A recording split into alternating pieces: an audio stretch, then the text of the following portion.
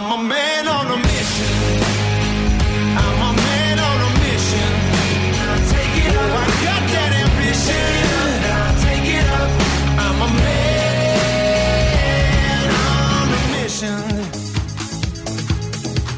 Brothers, sisters, one day we will be free from fighting, violence, people crying in the street, all the angels from above falling down and spread their wings like doves as we walk hand in hand. Sisters, brothers, we'll make it to the promised land.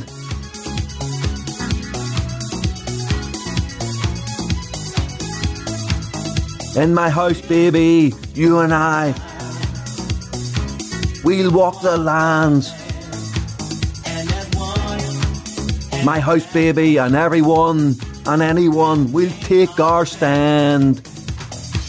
Where the angels from above fall down and spread their wings like doves as we walk hands in hands. Sisters, brothers, we'll make it to the promised land.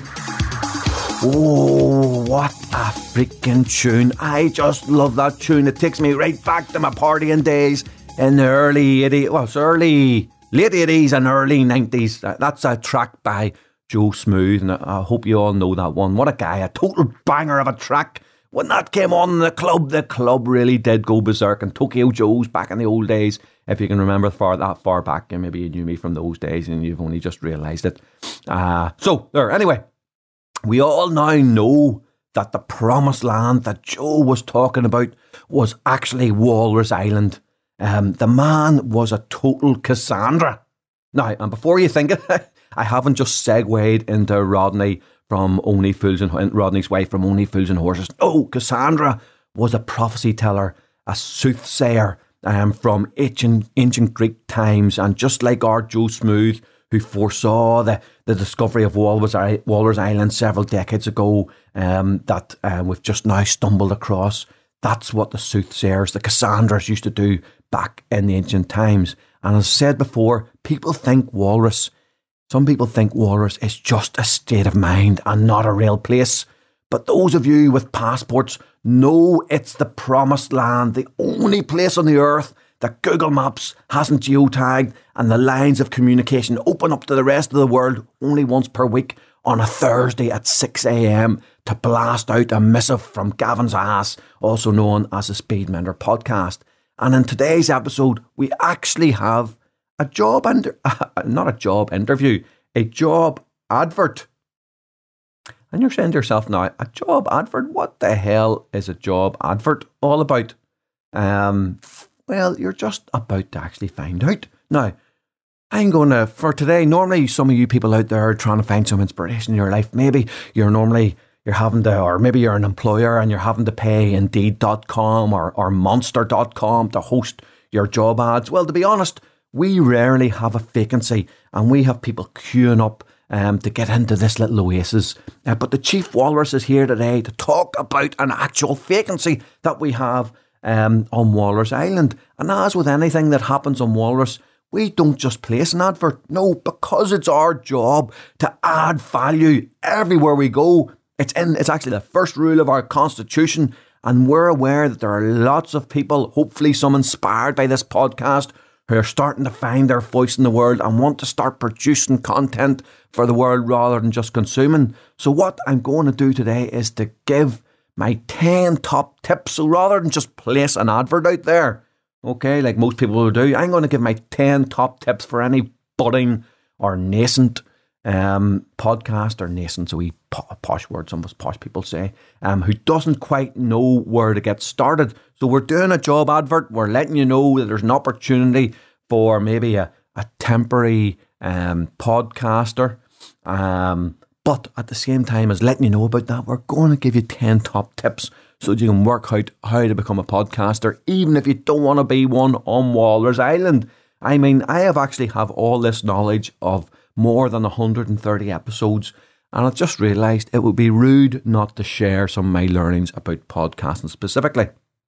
because I know that there's more and more of you looking to get into it. So here it goes. Here are my top 10 tips. Now, number one, you do not have to be perfect to get started. Look, it's more important to start than to be perfect. Go back and check actually my first few episodes, which were actually released in a totally jumbled up order in a complete and utter clusterfuck. They were only, those original ones were only a few minutes long, and I was just finding my voice in them, and they're quite different in tone and substance to some of the episodes that have come later on. Now, the truth is that anyone who's had success has those early episodes that they end up appearing in outtake shows where you are horrendously bad at the start of your career. Think of any of those big Hollywood movie stars, and you have a laugh about how bad you were at the start when you've actually gone on a journey to have success. Now, the journey itself is very important. The growth on that journey really counts. The most important thing is to get started.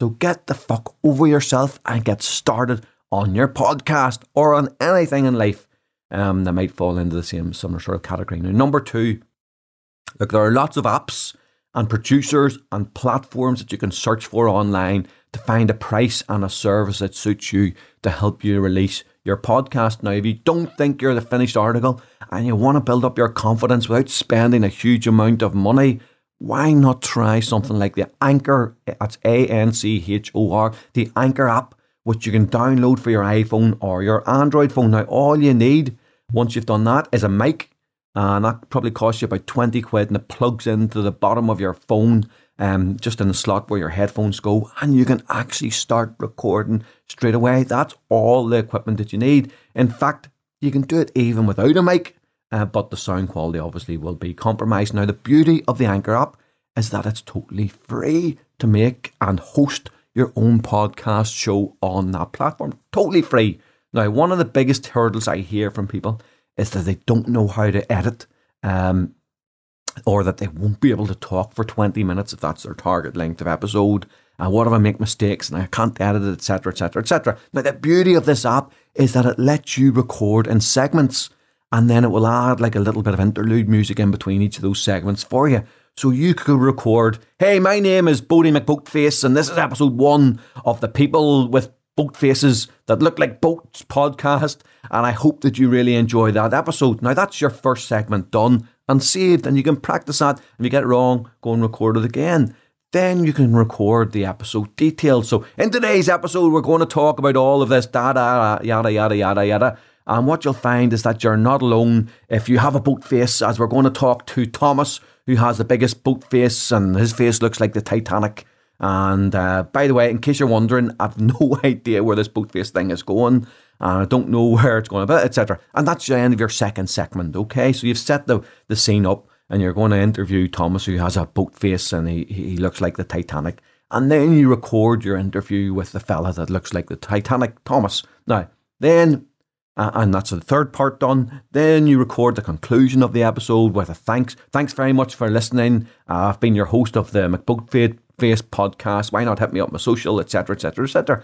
And the Anchor app, then you can use that just to pool those 4 or 5 segments together. Now, and it's absolutely brilliant, folks. And even if your first episode was only 7 minutes, 2 minutes each, just under 2 minutes each, put it all together on the Anchor app, and off you go. And you can release it to the world, and it's absolutely free. So what the fuck are you waiting for, folks? Now, you could also use a site like Fiverr, Fiverr, to get someone to edit your content if you don't want to use the Anchor app. And there are lots of other stuff out there, but get searching, as there's no excuse not to do it. Now, I pay for mine to be done by an editor, but there's virtually never any actual editing done on mine, if I'm honest. I do it all in one take. Now, if you want to buy equipment, just Google. I'm just looking at mine now. Mine's called H4N Pro Zoom. And that's what I've got. And then I've got a newer NEEWER mic set up. And that's about all you need. And off I go. And a wee power pack. And you'll find lots of advice about buying equipment out there on the internet. So there you go. You can get started. Now, number 3, I was a total and utter technophobe. Just in case this is what you're worried about, that you don't know anything about technology, I was a total and utter technophobe before I started. Working my iPhone is the height of my technical abilities. Now, in fact, when I switched from Android to iPhone, that was actually a big a big struggle for me. So I paid to go on a course. So I actually paid to go on a course with a guy called Rob Moore. And quite a few of you probably will have heard of Rob Moore. He's a very successful entrepreneur in England, and his team. So I went on theirs, and I went on their course, and I paid quite a bit of money for that. And they do my editing. I say there's very little editing to be done. They do my show notes, and they release the podcast, make sure the sound's okay for me, etc. Now, Rob Moore has also done some mentoring with me in the past, and I say I paid a fair chunk of money for his full suite of podcast production. Now, to be honest, I don't use it that much, but he has a brilliant team there, particularly Aaron, whom I'm very happy to give a shout out to on this podcast. And it's Aaron who actually, you can blame him, folks, maybe, he actually adds the music. Remember at the earlier episodes, I used to just sing and I had no backing tune. Well, Aaron actually decided to add the music to my singing in post-production. Aaron likes to ask me if I have any clay for him to work with in each episode, which is code for, have you done any singing, Gavin? And then he molds the sweet music that you love hearing so much. Okay, now number 4, my advice would be to go very niche on your subject area. So go really niche on your subject area. Remember, you have a whole world out there potentially as your audience. So niche is good. There's enough marketplace out there for any niche whatsoever. I mean, if you check out the top 100 podcast episodes or podcasts on Apple Podcasts, you'll see the breadth of subject area that there is. There's absolutely everything. I mean, literally, if you were a mechanic and you wanted to do a podcast about car filters or about fuel or about tyres, the best tyres, or about alloy wheels, any one of those subjects, you could do a podcast episode, because there's people the world over who are your potential listeners. Now, number 5, so go niche. Number 5, the golden ticket is to get a green screen. I was thinking green screen. The golden ticket is to get a screenshot of you being near or at the top of the podcast charts. Now, that's going to be something that you really want to get. And I'm going to let you know how to get to the top of the podcast charts now, because it's a great marketing opportunity that you can reuse on your social channels, and it can be gamed a little as the podcast. You can be gamed. That's what I'm going to let you know, as the podcast charts favour new entrants to the marketplace. They probably do that, favour new people entering the marketplace to encourage people to release new podcasts. So think a wee bit like, if you're old enough like me, you can remember Top of the Pops. So it's a bit like, just get this Top of the Pops into your head. So there are ways and means to get you boosted up the charts. Okay, you know, like a record producer or a record label would have done for people in the charts. If they can get their record played on Radio 1, maybe bribe the Radio 1 DJ or on some local radio stations, etc., and get people to hear it, that's an opportunity to get it up the charts. So when you launch your podcast, make sure you've lined up all your friends, all your connections, your mum and your dad, your freaking hamster, everyone who knows you. Get them all aware that you've a new podcast that's about to be launched. Now, hit them all up really hard. Milk absolutely every single one of your connections. Build up your social media, your connections before you do that. So extend your Instagram reach, your LinkedIn, your Twitter and your Facebook reach before you do this. So have it maybe 6 months in advance, knowledge you're going to do that. Then release 4 to 6 episodes at the same time. So release 4 to 6, and make sure you don't get them jumbled up like mine. Release 4 to 6 episodes at the same time, and then ruthlessly hit up all of those contacts. Now, keep your eyes peeled on the podcast charts that day and the following day. Refresh the podcast charts every single hour. And if you've worked hard enough on all of those things, you'll see yourself in the charts without a shadow of a doubt. So get screenshotting as you move up the charts, and then use your presence in the charts to further heighten awareness by posting those screenshots on your social channels.